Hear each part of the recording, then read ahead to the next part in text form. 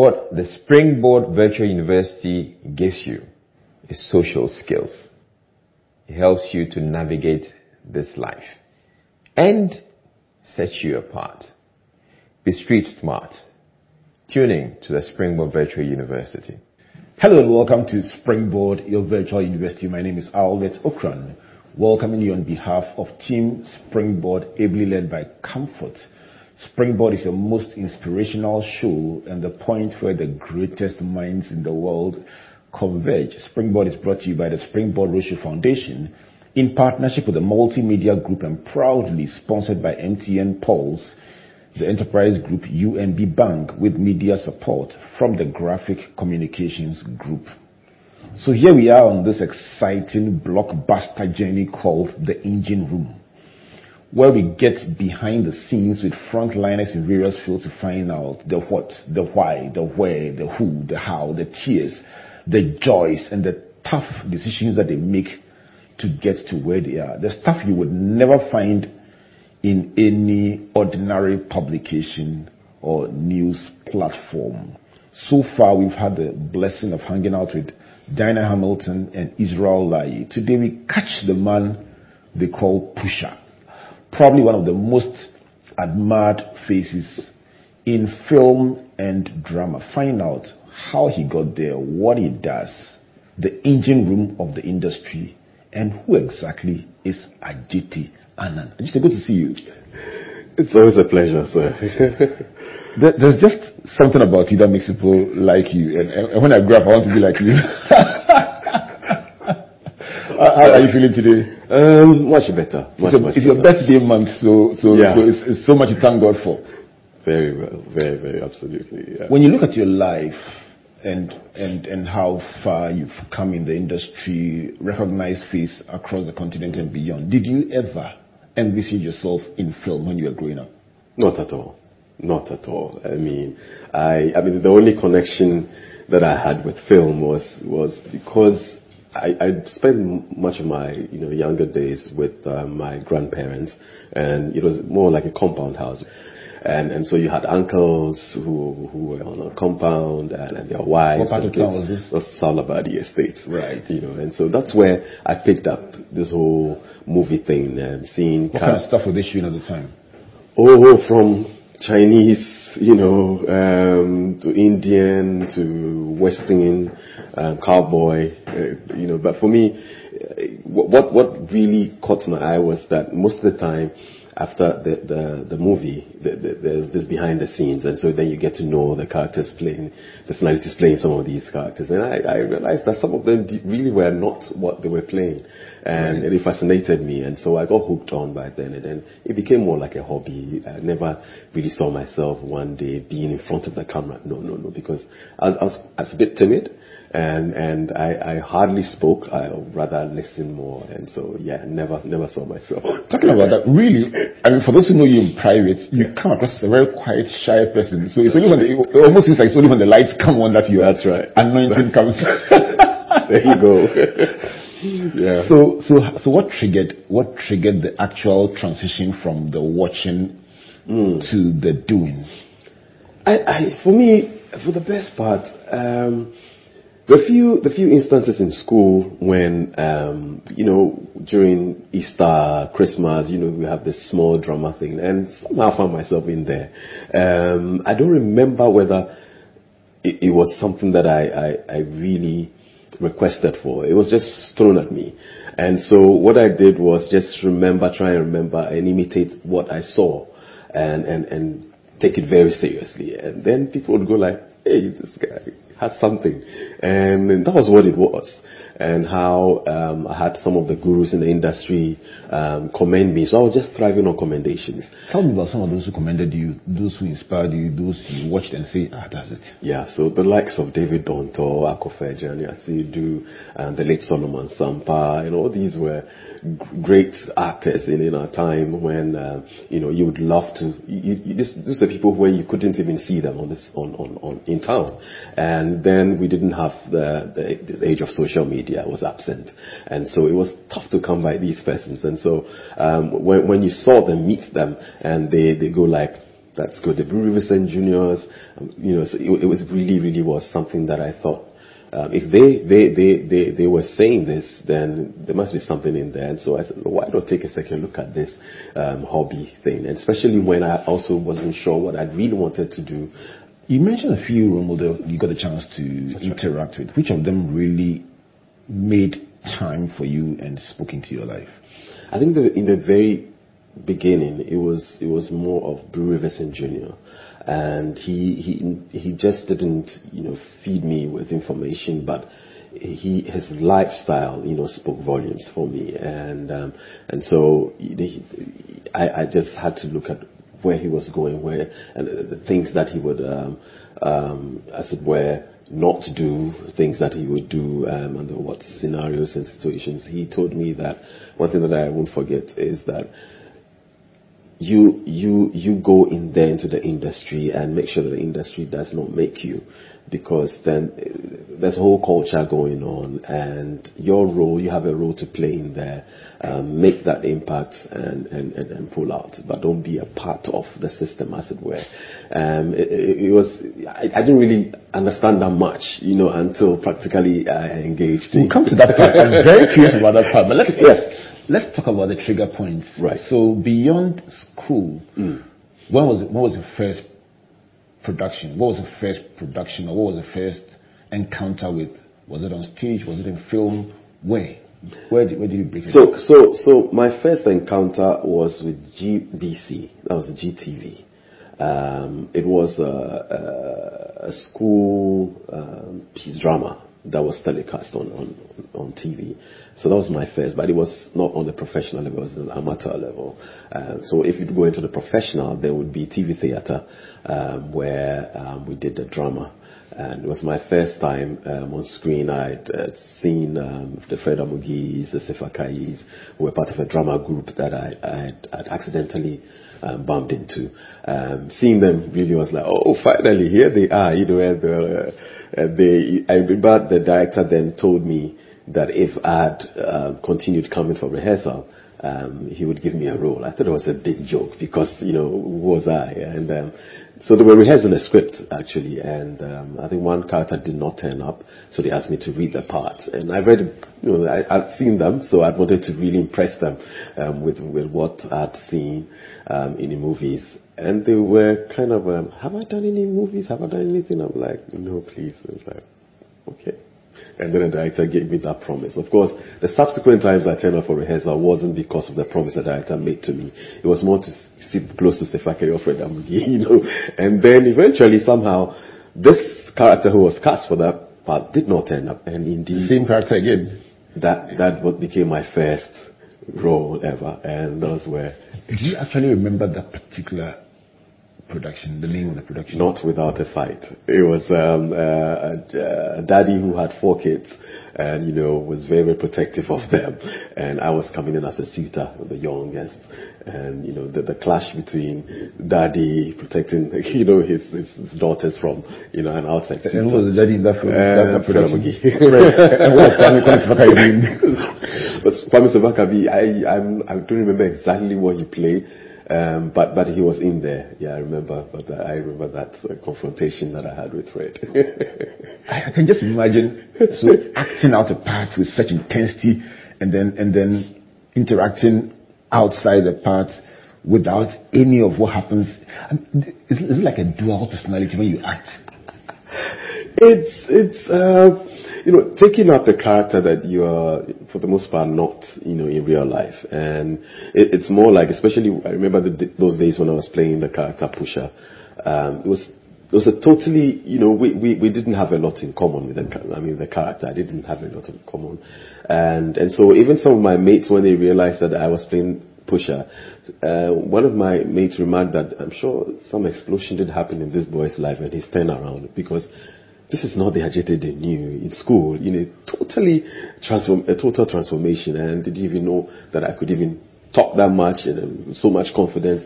But I believe that's what acting is all about. You take on this clothing off of this character that you're not, and they play it so convincingly. And then once done, you take the cloak off, and you're just like that. It requires a number of really researching, making sure that you're getting the mannerisms that it's very easy for you to express the way you express in real life as a JT, and then we find that in the character Pusha. And so you must really draw the lines in really building a character that is totally different from you. Does it clash sometimes? Yes. Do you find yourself waking up in the night and say, but that's not me? I mean, do you... Oh, yes. Do you have conflicts between your reality and the roles that you wear? You mentioned like a cloak, the roles that you wear. Are there sometimes conflicts? Oh yes, there are, and most of the times is what it has a direct relation to my upbringing and my nurturing and the whole perception about even the actor and what would my family think about this, what would society think about this. And those were early days and where people were a bit skeptical about certain roles that you play. They would rather you play the angel and the pastor all through and not the bad guy. I hear the nice roles don't bring money. In actual fact, movies that have really made, has been critically acclaimed and made the awards, you don't find all the bad characters, the action roles, really breaking those grounds. It's those that are very, very thought-provoking, that really task your intellect. Those are roles that are, you may call the goody-goody roles, or those that really have an impact on our society, that really find themselves in those spaces. So not entirely. I'm curious about what you're just saying. You talk about tasking your intellect. That's right. For somebody who's planning to go into movies, film, give me an idea about the intellectual taxation that you mentioned. Right. So one of the things that and probably maybe I'll shift to NAFTI, for example. I happen to be a lecturer at NAFTI, a part-time lecturer, and I keep telling my students that we have such a powerful medium. And whatever we put out there, material we put out there, will be consumed by the public, and therefore we should be responsible for the choices that we make, because we are creators, and the goal has been to shift from just a medium of entertainment to tasking people to think for themselves, to really think and find solutions to some of the basic things that we should have outgrown and found solutions to. And so when I say intellect, it's really making us think, even if it's laced with humor and wit. There has to be something out there. When somebody goes back and reflects,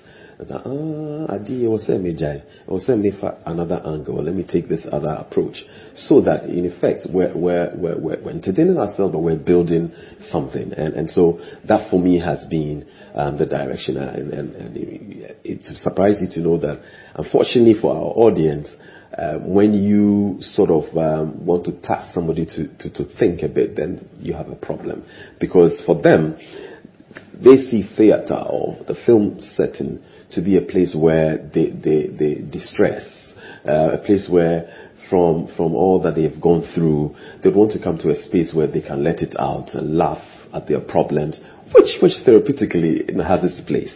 But then when you overdo it, or if you will, it's the norm, then we're not able to really harness what this medium or what this industry and how it can impact us as a people, and therefore those has been some of the clashes that we've had in tasking people to really think about their own situations and what really we grapple with as a people on a day-to-day basis. Let me go to the role that made Ghanaians know Adjetey Annan. I mean, the first time I saw you, right? Things You Do for Love. Yeah. That series was just magical. Yeah, it was. Tell me about it and how you got on it. So, I had a friend called Wakefield Akwako. He was also in the industry. I was in school with Wakefield. Oh, great. It was me. Yeah. And he also, he actually got me into the drama group where I met the Fela Mugis, etc. That landed me my first role. And he said that there was an audition going on for a new series. We started with radio. And so he wanted me to read a part. And so I went in there. I actually got a role for the other character, Bibi, who Pusha would, sort of mentor. And so we started reading for radio, and then it got to a point where they wanted to bring it out on TV, and then the director asked me to switch characters, and I thought that there was a problem, because I had read Pusha's character. He was just such a bad boy. This were the no signs that your parents would tell you, hey, don't go any close, and yet this is what he wanted me to play. And I then was also working with the Groma National Drama Company, so I was getting some knowledge as far as theatre acting was concerned. And so for me, it was more like, okay, let's see how this character, because I can't pull that from Ajete. So how can we make this character live and be very, very identifiable? And I took trips to some bars along the coast, Jamestown. You did? Yeah. Because I was getting information from my gurus on how to really bring up a character. And I just bought a bottle of Coke and started observing. You'll be amazed at things that you pick up.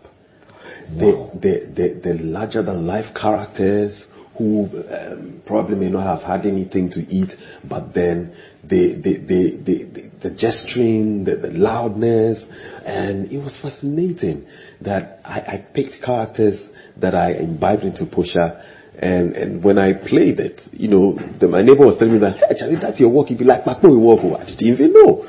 So people were connecting from different, angles of who this character represented, and for me, that was what a lot of ways made Pusha stick, because they realized that there was a Pusha in almost every neighborhood, because it was so real, it was so practical, and that was how Pusha found his. Was that a turning point in your career? To a very, very large extent, it was. And I had a number of offers coming from even the school of performing arts. Why don't I come to school? And I still wasn't sure. But people, especially the gurus in the industry, were saying, look, take a shot. I mean, why not? You have the talent.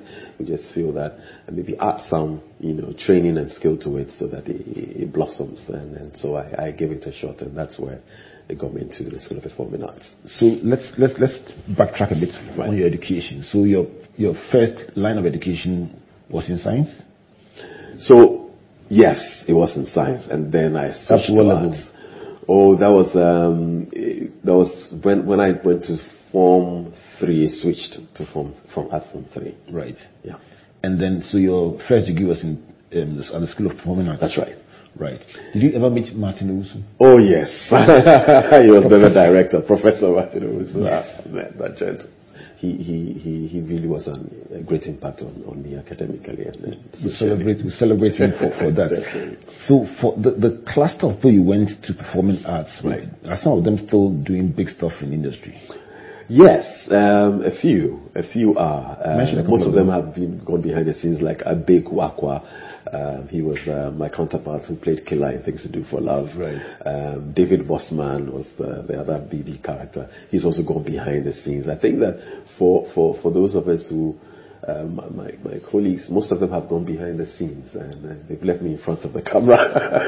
Behind the scenes, are they like directors? So they're directors, doing production, behind the scenes. Working on, managing the production in its entirety. Others have gone into graphics, etc. They've really gone. Meanwhile, they were very, very active in front of the camera and on stage. Yeah. How big is the industry? Because you're mentioning some of the roles that people don't get to see. For the benefit of those who are, this is a behind the scenes conversation. So for the benefit of those who see a film and they see probably 20 characters and they think it's great. Give me a sense of the other roles behind the scenes that make it happen. Right. It's very huge. And so even costuming, it's one big area. And I think that one of the things that we do not appreciate much is what goes into that. And the fact that a costumier will take a script and can determine that, okay, I'm going to give you gray materials or dark colors because of your journey throughout the production, the story. And so you're an orphan, or you have so much not going for you, you're abused, you touch this, it fails. We can give you bright colors. That level of detail? Yes. We can give you bright colors because that sends a different message and information, and so we would give you those things, and even the kind of hair that you make, what is your status, etc. Unfortunately, what we've been fed with has contradicted this, because then you have an age where social media and show business is the order of the day, and so when you have a diva who you would want to give dark clothes, she's like, oh no. She has her own suitcase of, shopping, and I want to look good, so I need to wear something bright and very nice, because they are focused on they're self-conscious. They're self-conscious. And so how do I'm going to look in social media, my fan base? It has to always be my best side, forgetting that you're playing a character that is not you. And so showbiz has had its disadvantage in terms of some of these specific areas where should have impacted our movie making in a lot of ways, and we've had some conflicts there. Are there potential long-term damages to focusing wrongly on your fan base instead of the art and the craft of what you are doing? Oh yes, there are, because then the young generation are learning from us, and show business has become so huge that it's now the thing, and people are just thinking about that, and therefore we're sacrificing what really should go into the making of our productions, our storytelling, etc.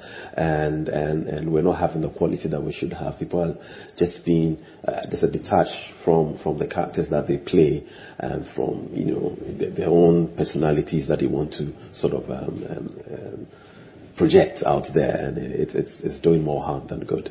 Talking about projection, when people meet you and try to relate to you based on what they see in the movie as against your real life, does it annoy you? There've been a few times that I've been bitter. Other times too, it's been, I've had this voice telling me that you must be doing something good. Sometimes we walk into a fast food joint, you realize that if you watch, you would see that the mothers who have daughters are looking out for where their daughters are, sort of bring them close, because okay, the bad boy just walked in. Where will people draw the line? It's unfortunate in one sense that people cannot really detach us from who we play. But then again, I think that over time, we've also created that perception because of our lifestyles. For some, it's an extension of, it's still movie making, even when camera says cut. And that has been an unfortunate part, because we've used some of the styles, the characters that we play, and we've brought them into real life, and his life still goes on. And bad boy on camera, bad boy off camera, and this has really been grounded in the minds of parents, and so they always want to tag you as these are the bad.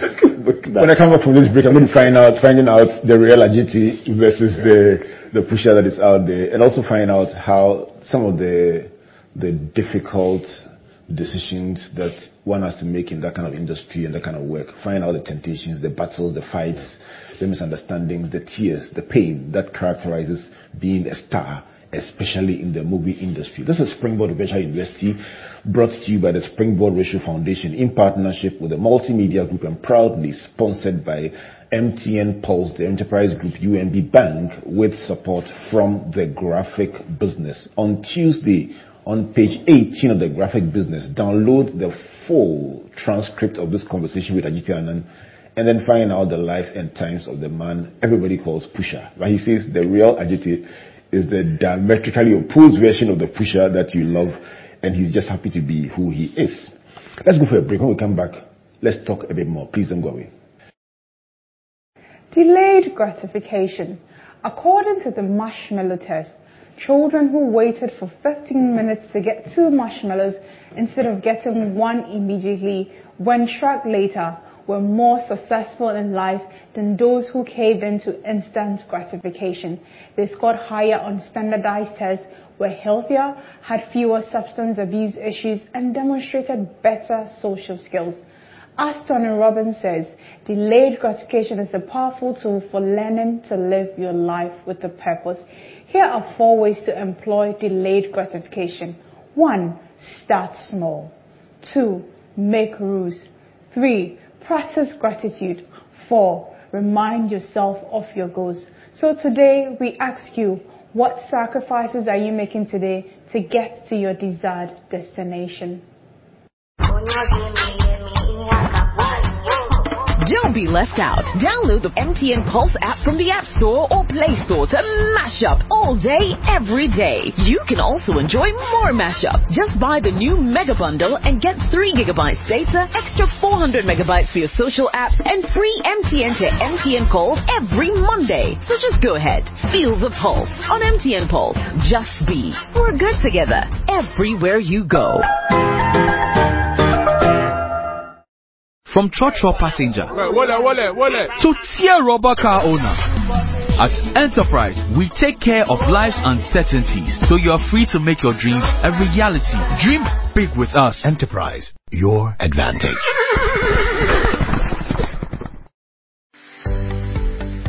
UMB was established in 1972 as the premier bank for the corporate and private sector in Ghana. From our very beginning, as the only Ghanaian bank serving all categories of businesses, we set a standard for excellence and innovation over the past 45 years. We've built a financially healthy and strong bank, demonstrated our commitment to our customers and to growing businesses, and exhibited originality and innovation at every turn.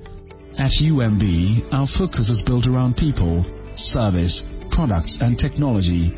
These are the key to our present success and our future triumphs. At UMB, we're poised to make a difference not only with our customers, but also in the banking industry. We invite you to share in our future. Our future starts now with you.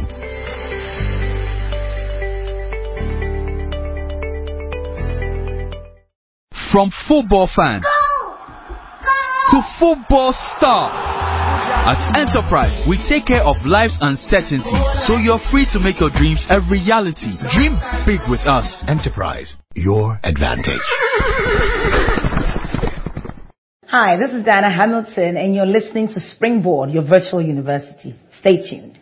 Welcome back to Springboard, your virtual university. Today, rolling on with our series called In the Engine Room. We are holding a microscope, a telescope, binoculars, getting into the engine of the film and theater industry with Ajiti Anand, my guest for today. And let me say a big thank you to our partners, MTN Pulse, UMB Bank, the Enterprise Group, and of course our media partners, the Multimedia Group and the Graphic Communications Group. I just think before we went on the break, yes. I'm going to tell you my lessons from your conversation so far. But before we went on the break, Nicole was talking about delayed gratification. Right. Literally, as it were, holding on to enjoyment for today in favor of tomorrow. Is it part of your philosophy? Have you ever had to hold on to certain pegs you would rather have because of the future? Yeah, it's amazing that you mention it. I have a very, very practical example. There was a point where when I had married and I was just getting contracts here and there, left, right, center. I then happened to be a youth facilitator at ICGC Christ Temple, and most of these young people were interested in movies, and they see me on TV. It was a big deal for them. They wanted to know how I do it and how a Christian would still be in that field, etc. So there were a lot of dialogue going on most of the time on Sundays after church. Now here was I had a contract from a very, very one of these big alcoholic beverage companies, and they were doing a series, and they wanted me to be a part of this particular one, and it was more like looking at my journey from the Pusher days into now, and at the end of it all, I was supposed to drink this drink, and I was like, oh no, I can't drink. So we had a back and forth, and then they said, you're not going to drink. So they made me an offer. It was huge. So it is one of the biggest I've ever, because they also knew the implications. They're using my brand and the impact that they knew it would have. It was then I had this conflicting, I was in a dilemma. For us on the home front, it was more like God has answered our prayer, because we were praying for a breakthrough. You were broke. Oh my goodness. We were praying specifically for a financial breakthrough. There was so much that we wanted to do at that specific moment. And for my wife and I, this is it. God has opened the door. But we slept over it all night. Actually, why are we having this? So I approached Pastor Autry. I talked to Reverend Mesa then as well. Pastor Autry was then here. He hadn't left. And we talked, and they gave us, they didn't say yes, no. They gave us even more to think about. And I think they even gave me a passage to read and let God speak to me. It did a lot of good. However, in the physical, it was more like, how can we let this go? You're still thinking about how you managed to make those decisions. And one of the areas that really, really got us to take a decision was the idea that I will go to church on a Sunday, and one of these young boys will come and say, hey, sir, I saw you drinking alcohol on TV. For them, the image is enough. It doesn't matter the 1,000 words you've spoken about. Focus on your books, no drinking, no focus of alcohol and drugs, no. For them, that's the image they carry. And so, okay, it's cool to drink. And I didn't want that at all. I didn't want to confuse them at that level, and I thought that I owed them so much. I was responsible for them. These were young people who God has given to me to sort of mentor and lead them, And so I could not put them in that dilemma. So I told my wife that, you know what? It's a no. It was painful. Look, I say it so easily, but it was painful. But I trusted. I just needed to trust God that this would be an opening for me, and true to His word. Look, the doors that open for me, you can't place value on. It's just amazing from there on. These stories are beautiful, because somebody listening to you today will make a decision today, now. Yeah. So you're saying that you walked away from huge money, and at that time it was very difficult. But you look back now and you see it was the right decision. It was. And Elam was a big part of that decision. Yes. I'm a very big fan of Elam. Yeah. We've done stuff together, we work together at church, but I celebrate you and Elam for what you represent. Thank you. I'm going to find out how you That's great. But for you, looking back, no regrets. No regrets at all. But it was huge. It was huge. But no regrets. No regrets. If you're making a big decision like that, these are the parameters that you want to use in making that big decision about delayed gratification or anything else that involves a conflict between your values and then your opportunity. That's right. Let me celebrate the pastors who gave you guidance. They are friends of mine, so let me steal the platform to celebrate the Reverend Kofi Autry in Milton Keynes in the UK. Thank you so much for being there for him at the time. Did you say Pastor Alan? Alan Okumime. Reverend Alan Okumime is very popular on this platform. Thank you for providing them with the tools to make these important decisions. And I suspect that because they didn't prescribe a solution, it was easier to take their counsel. If they had said, don't do it, I'm sure you would have done it. I know, probably. Yeah. But so that was about delayed gratification. That's right. So let me give you my lesson so far. Maybe you will see that you haven't done badly at all. So, but if you just joined us, this is Ajiti Anand in the engine room with me here on Springboard Virtual University. And as is our custom here, lessons from Ajiti Anand. Number one is about admiring the gurus. Just going to watch others who were acting and then just admiring what they did and learning by observation. Number two is about opportunity. It says one character didn't show up one day, and they said, can you try it? What was the first name of that character? Do you remember? Gabi. Gabi, wherever you are, may the Lord bless you and keep you. May the Lord Do you good? Because your absence that day was the opening of the door. So Gabby never came back. He never did. Charlie, that was It was probably your destiny. It must have been. I believe so. God opening the door for you. Just at that time. So opportunity, stepping in when somebody didn't show up. In this case, Gabby didn't show up for the rehearsal. Number 3 is about professionalism. He says, theater makes you take on a role that is possibly diametrically opposed to your reality or your persona. But you wear it like a piece of clothing and take it off afterwards. And he says, sometimes it comes with conflicts between who you really are and what you are supposed to act. Number 4 is about intellect and philosophy. He says, film and theater must make us think. It must engage us intellectually. Beyond all the humor and the wit, there is also a place for reflection. Number 5 is training. He says he honed his craft.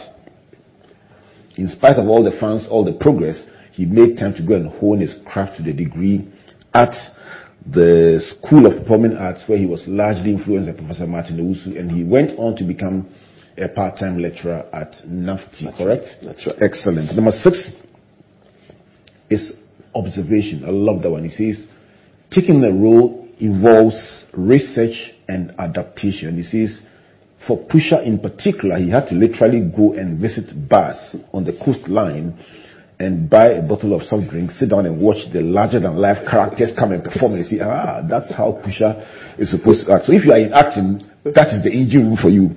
Number 7, he says, invisible roles. He says, most industries are far larger than those you see on set or on the front line. And he says, people like costumers have to do a lot of thinking, reflection on the science and everything of the role to design the outfit, the colors that you are supposed to wear. And he says it's really a science.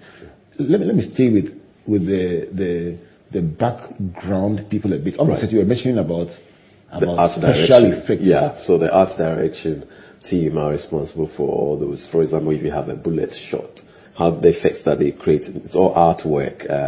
One significant one, if you've seen The Passion of the Christ, the nail hole that in Jesus's palm, and it's all artwork. They have to draw and use all kinds of colors, etc., to give you that image. And then when the special effects team comes in, and then it makes it whole. So it's a whole new. You know the crazy thing. Yeah.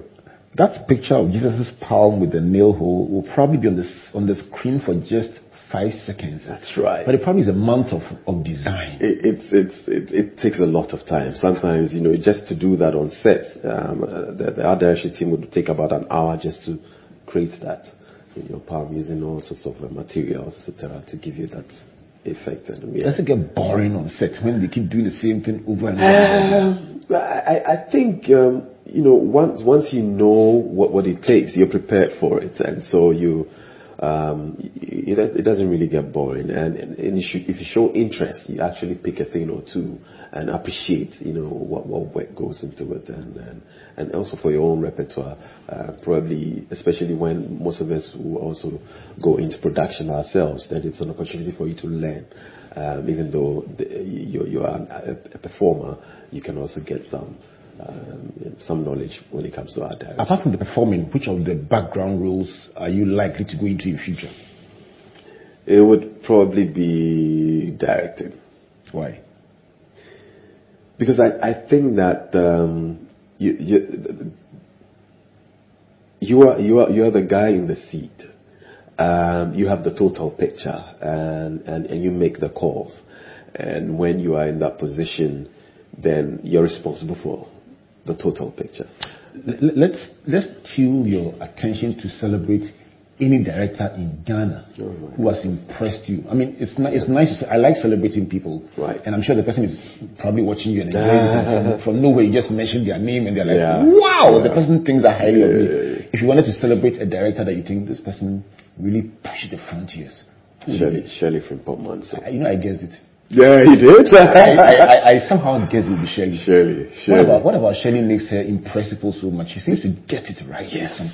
Beyond a mastery of her craft, there's one thing that I give it to her, and is that it doesn't matter if you are a Denzel Washington or whoever, any of these big actors. if she wants something, she'll get it out of you. Tell me about movie titles and what they mean. Crafting them, what it takes, acting them, what it means, and reflecting on them, what it evokes in you. What in one breath, what it does, some of these storylines, is to make you the actor think, and that it is not, they're not titles that, you know, when you write them, you immediately can tell that, oh, this is what we're talking about. But it's so pregnant with ideas and so many things going on. You only realize this at the end of the production. Like, oh, now I get it, why this thing in the tail. Let me ask you a few one more questions. Have you been broken on set before? Have you been broken in this industry before? Yes, I have. By what? There was a scenario where actually partly created. It was how to really connect with my audience at the end of the day, and I had to really let go, and therefore I went into my real life experience about an incident that happened to a young child. And I know I'm very sensitive to young kids and what they go. Even when they are sick, I wish I could take the sickness so that they are free. Is that why you went into youth facilitation in church? Probably. You know, on hindsight, I could say I think so. Even though unconsciously, you know, it's something that I didn't really know. And that really got to me, and therefore, even though audience could see that I was letting go, it wasn't because of the scene, but it was a connection that I had made in real life. So you cried on set? So I did. I really. And it impacted on the other character. Majid wasn't supposed to cry, but he also ended up breaking out because I had. You mentioned Majid, and you mentioned, and these are people see as larger than life characters, right. But you are human. You are. What do you fear the most? I believe that what I fear the most is when the feedback that I get, and they're in twofold. One is when I know for a fact that that was not my best. And then people are like, oh, wow, you did that. I'm like, oh, goodness, please. Just be sincere. Just because it's Ajitian and you can't tell him that he goofed here or there. And I think that sometimes our audience are not really sincere with us. They want to thrive on the fact that all is good, all is well. And we need that honesty from them, because that's the only way we can grow. And it has also shaped us into demigods where it's like we can never go wrong. Then the other would be nobody took anything away, or they missed the point. And I've seen a number of times where I have questioned, so what really did they get a message in there? Did they find themselves in the story that they can relate to? And then they talk of very superficial things. Oh, his movie was nice. It was nice. I just love the way you acted. It's like, something is wrong somewhere. It's either we have not been able to really make them understand what the message has been about, or they just totally did not get it. They were looking for something else. And those have been my fears. Right. Yeah. But they are powerful fears. So you're saying that your two big fears are insincere feedback. That's right. And then also acting out a play that the message gets lost in midstream. Yeah. That's quite strong. Yeah. Let me talk about temptation. Is the industry, is it a very tempting place to be? Oh, it's so huge. And for some time, I was a loose cannon, and when I say a loose cannon, it was even before marriage, and because I didn't have a template to prepare me to this show business. I'd lived in, two generations. A generation that didn't know social media, and now the one that did. And so you're not prepared. You just throw into it, and it's all this attention from all kinds of people, especially for a guy, from the ladies, and they see you there screaming, I was like, oh, I do this. This is new. And so I find myself in pleasing my audience, because I somehow the culture was give them what they want, and they'll make you, they'll praise you. You have your fan base is going to increase. Following was such a big deal when it comes to social media. For me, it was just pleasing them. People send me messages and I want to immediately reply. I spend hours replying messages because, especially when somebody goes like, oh, as for this, your other colleague, when you send them messages, they don't even reply. But you do it so well, and you tells you how humble you are and how you make it so easy to access you. But I was causing some damages. And so this led on. Sometimes I lead people on and I send emojis that I shouldn't send.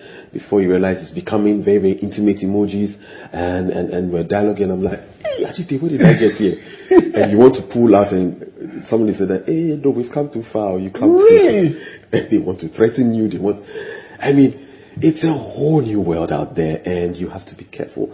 It triggered into marriage setting, and so it created where third parties were coming in with all sorts of messages, and some people sent me photos, and this was really becoming huge. There a lot of times where I brought so much hurt and pain to my wife, and the times where, so because of that, intentionally I'd make sure that premiers and stuff, I'll find ways in which she should not be able to go, because it gives me leeway to meet these characters in person, beyond just texting.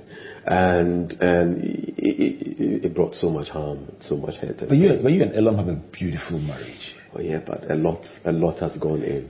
I must interview Elam to find out what does it mean to be an actor's wife, because Ellen and I get on very well. She told me how she's supposed. And you met on set, didn't you? Yes, we did.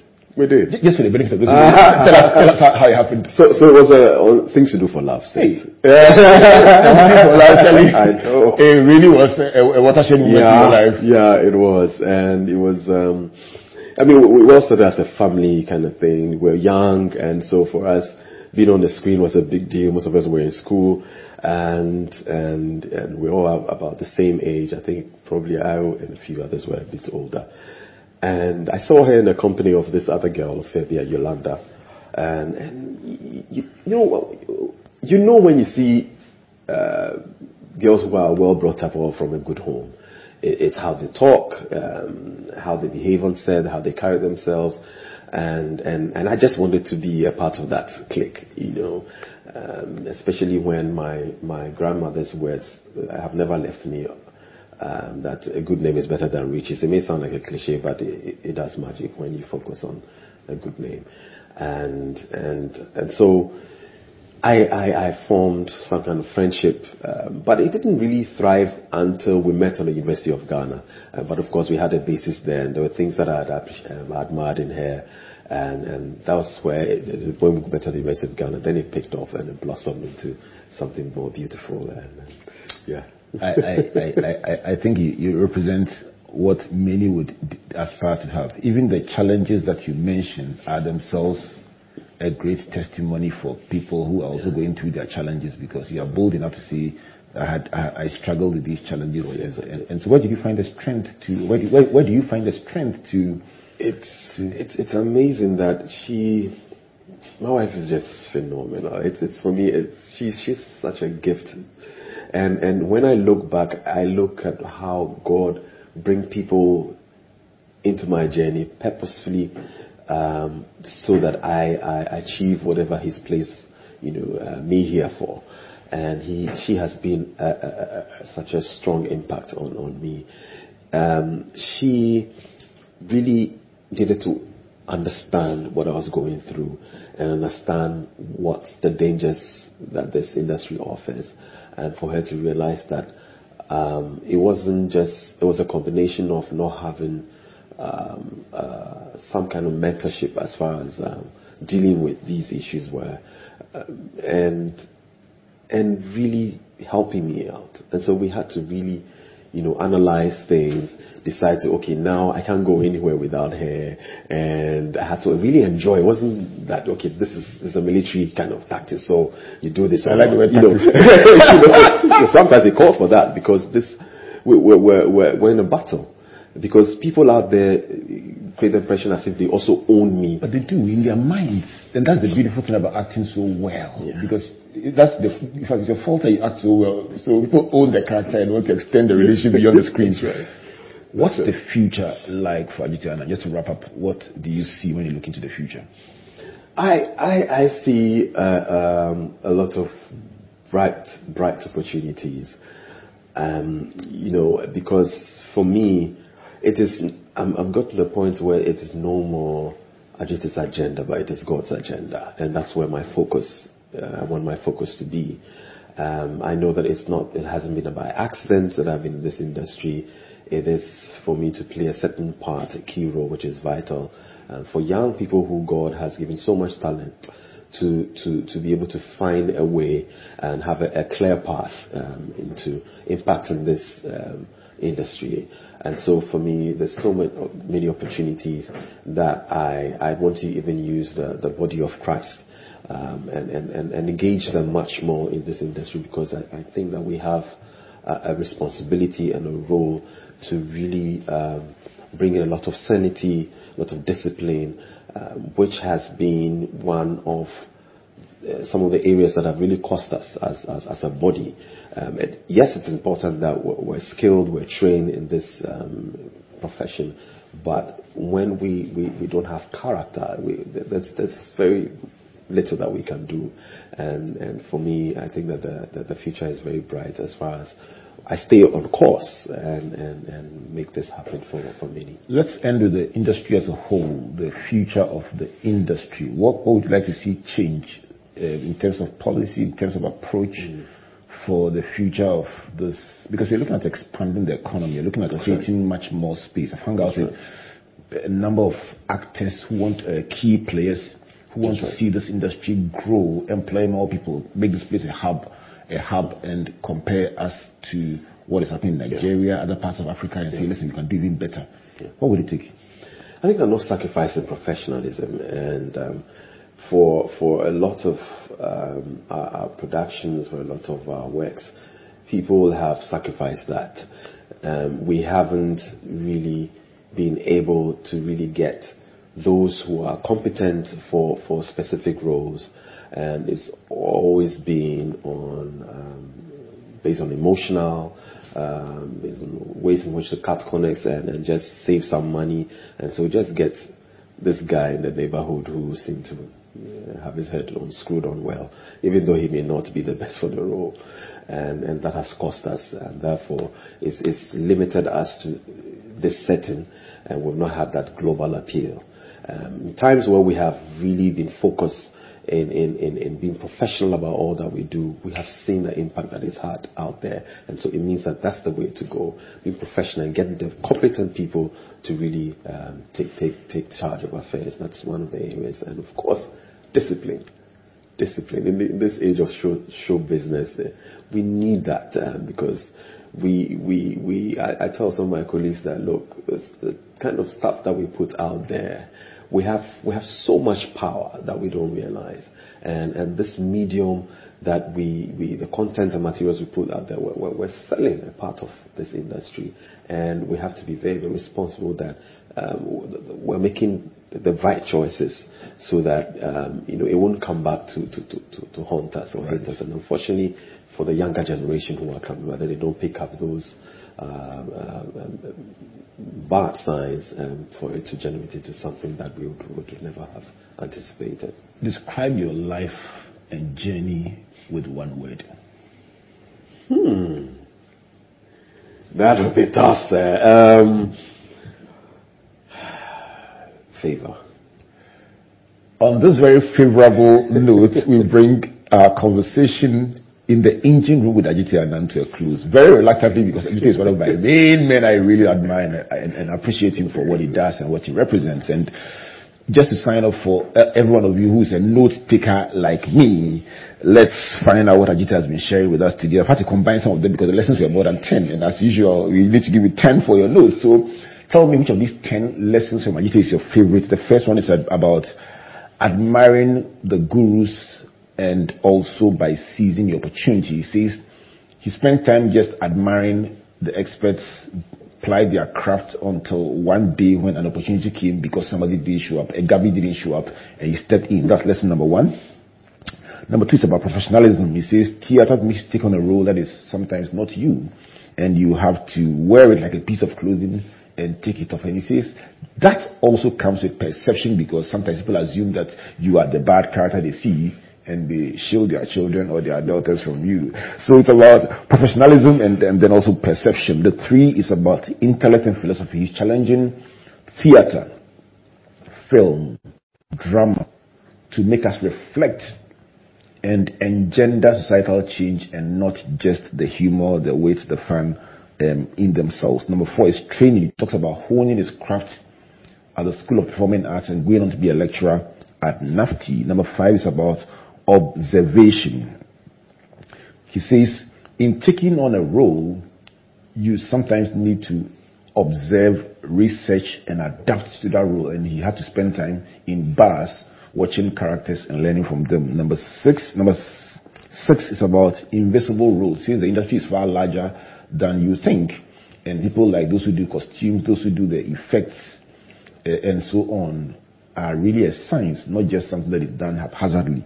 Number 7 is delayed gratification. Since he walked away from a very huge amount of money that he still thinks about, but it was the right decision, and God honored him by blessing him immensely for that decision. Number 8 is about excellence. He says he celebrates someone like Shirley Frimpong Manso, who has the guts to come on set and demand excellence, no matter who you are, whether you're an A-list actor or not. Demand the quality she wants and the way she wants it on set, and engage you until it comes out right. Number 9, his greatest fear is insincere feedback or acting and somebody getting nothing out of the film. And then number 10, he says the theater industry is fraught with temptation, and it's a very tough terrain that nothing prepares you for. And his greatest source of support has been his wife, holding his hand and trusting God with him that he will be fine, and he has been fine, and he will be fine. This is my list of 10. Which one is your favorite? From the last. The last one? Yeah. On your easy, but God is your strength. Yes. A big thank you to you for joining us on Springboard Virtual University. I really enjoyed this time in the engine room, sharing things that probably you would not find anywhere else but here on your Virtual University. And we pray for God's blessing on this journey, and may the next 10 years, 20 years be even better as you ply your crafts at the global level and also continue serving God in the beautiful way that you do. Thank you. Sir. Thank you. So, on behalf of Team Springboard led by Comfort, my name is Albert Okran, thanking you on behalf of our sponsors. I want to sign off by saying, God bless you, God bless you, and God bless you. We are out.